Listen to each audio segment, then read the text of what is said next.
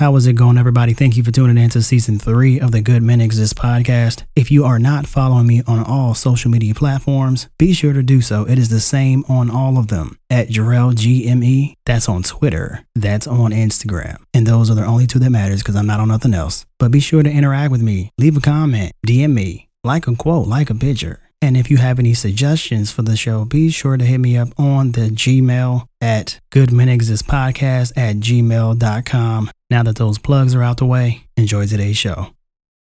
If you gotta choose between me and her, then don't choose me. If you gotta choose between me and her, then don't choose me. You got options. Well, baby, I got options too. You got options. Well, baby, I got options too. Thank you for tuning in to another episode of the Good Men Exist podcast. And I know what you're thinking, Jarrell, where were you last week? We were looking forward to your Tuesday episode. And I must say that I am terribly sorry that I have been very busy with life in general, trying to get a few things done. So that took precedence over the podcast for last week. But we are back at it this week. You never know when I may drop an additional episode during the week. So that's why you should subscribe. But with that being said, let's talk about today's topic, and that is we suffer from supply.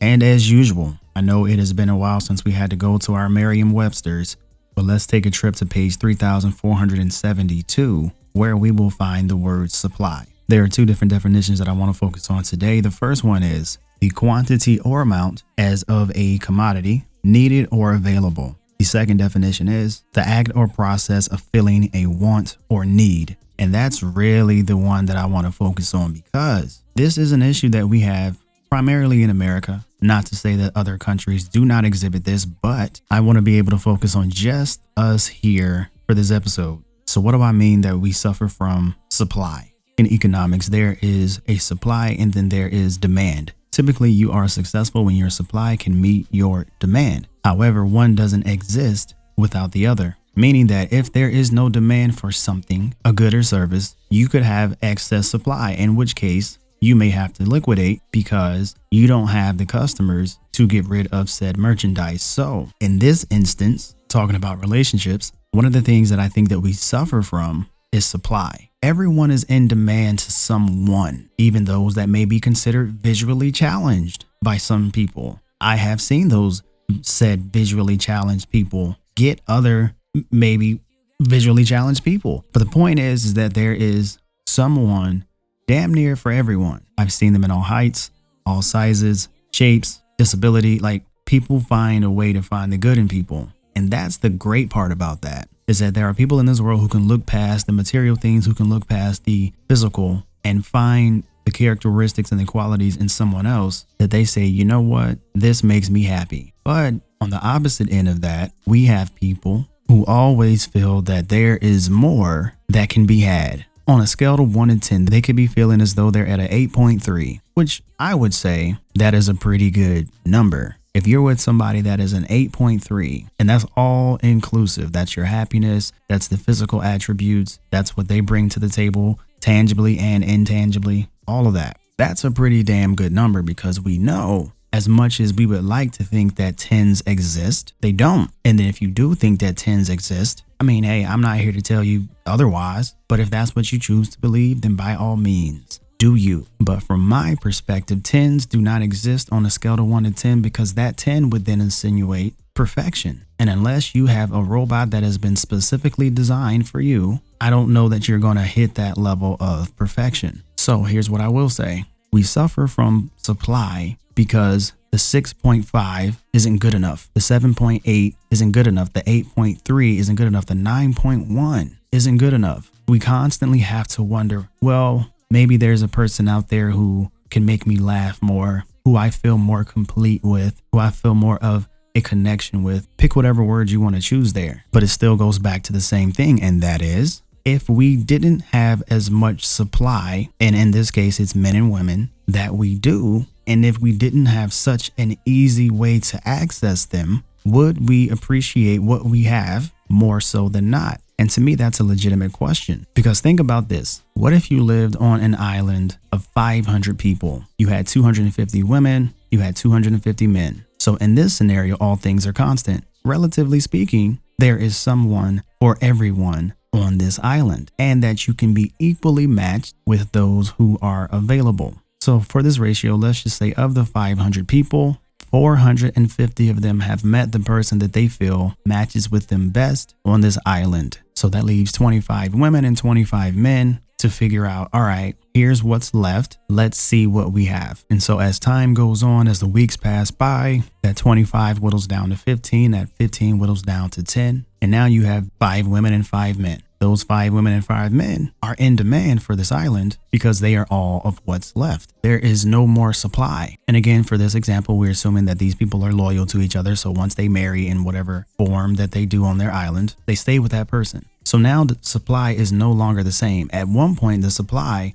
was 250. Now the supply is 5. So now you almost have to put yourself in the position, in the mindset to say, this is the best of what's left. But because you wanted to play the game, maybe this isn't good, maybe this isn't good. When there was 250, now you feel like you're settling. And then when we bring that back to our reality of hundreds of millions of people in the United States, we would have an entirely different mentality if it was that way on that island. But now we see Instagram photos. On this island, they didn't have computers, access to the outside world. They just had electricity, houses, roads, and everything else that they needed. They grew on the island like it was very self-sufficient, very self-sustaining. But here we have access damn near to anything and anyone that we want. And the issue with that is that if we focus too much on what we don't have and don't redirect our attention to what we do have, we could potentially be setting ourselves up with failure to never be happy because we're always reaching for something else. How much more important is it to you to take your 8.3 to a 9.4? Because then you're playing a numbers game. What are the odds of you meeting a 9.4? At what point does an 8.3, does a 7.7, does a 6.9 become enough for you to where it doesn't feel like settling, to where you're able to hone in on what they do for you from a wants and needs perspective, from a communication perspective, connection, compatibility, so on and so forth. And that's what you really have to ask yourself. At what point is that number good enough for you? Now, if you're only out here looking for 9.5s and 9.8s, the statistics are not in your favor, but by all means, do you. We suffer from the supply of being able to see other happy couples on IG, on TV, and then that's when the hashtag relationship goals started. And again, I have no problem with these things. They're feel-good stories, and we need some of those. But also at the same time, we have to be realistic about things. And from my personal opinion, your hashtag relationship goals should be the goals of what works best for you, not how it appears to be from anyone else's point of view. Social media isn't necessarily made to post the realistic shit in life. It's made to post the happy stuff. We're going out, taking your reels and your stories of your drinks and your food and the places that you visited. Posting pictures of your significant other when you're happy, not when you're upset with one another, not when you're sleeping in separate rooms, not when the co-parenting that you thought was going to go well is going terrible. No, we don't want to post that. We just want to post the good things, the fun times. And the more we see that, the more it gets entrenched into our brains to allow us to believe that, you know what? Maybe there is something better out there for me. And we're so willing to throw away a 8.3, a 7.7, a 6.9, a 9.1 to try to find that 10th of a difference to try to make us happy. A 10th of a difference is what we're trying to find. And that's not even talking about when you add the physical parameters of what we want from someone. That's not considering the monetary benefits that we may want with someone. So when we begin to stack so much up against our happiness, it shifts our mindset to always think that there is something else. So really think about your situations today. Think about where you are. Think about who you're with. What do they do for you that genuinely makes you happy? What do they provide for you that you feel could actually be sustainable for a healthy relationship? What kind of support do they offer you? Do they really have your back? Do you feel like you stack together more good days than you do bad? More good conversations than arguments? More good experiences than not? And focus on it. As they say, what we provide our attention to grows. So the more we see other people being happy, our attention goes there, which takes it away from the thing that we have right in front of us. And when you feel like there's something else out there, there's someone else out there, you've already lost. Focus on what you have. if it has those indicators that are beneficial to your life. We shouldn't always put ourselves in a position to always suffer from supply. At some point, we should say, you know what? This is great. This is great. How difficult is that to say? And I'm not saying if you feel like whatever number that you've provided your relationship that you shouldn't try to get higher. But I'm saying evaluate the situation. Should you make that decision? The grass is greener is a saying that I actually like, and I don't like a whole lot of sayings because a lot of times those shits are empty. But with whatever decision you make that decision, stick with it, work through it. Forget about the what ifs, forget about the different kinds of outcomes, evaluate it, do your pros, do your cons, and go for it. Stop worrying about supply. Supply will always be there. There are more women than there are men. So your supply from a woman's perspective is already lower than from my perspective. Focus on you, focus on your relationship, always evaluate and make a decision that works best for you. With that being said, I hope you all enjoyed today's episode. If you did, feel free to share it with somebody. I would greatly appreciate it. Definitely come on an IG, like a picture, like a quote. If you have a topic for the show, let me know. If you want to be on the show, let me know. As usual, I hope you all had a fantastic weekend. It was just the 4th of July. Whether you celebrate it or you don't, hopefully you had a good time at a cookout, some fireworks, whatever you're into. And as usual, I hope each and every one of you are doing well. And as always, be great, people. If you gotta choose between me and her, then don't choose me. If you gotta choose between me and her, then don't choose me. You got options. Well, baby, I got options too. You got options. Well, baby, I got options too.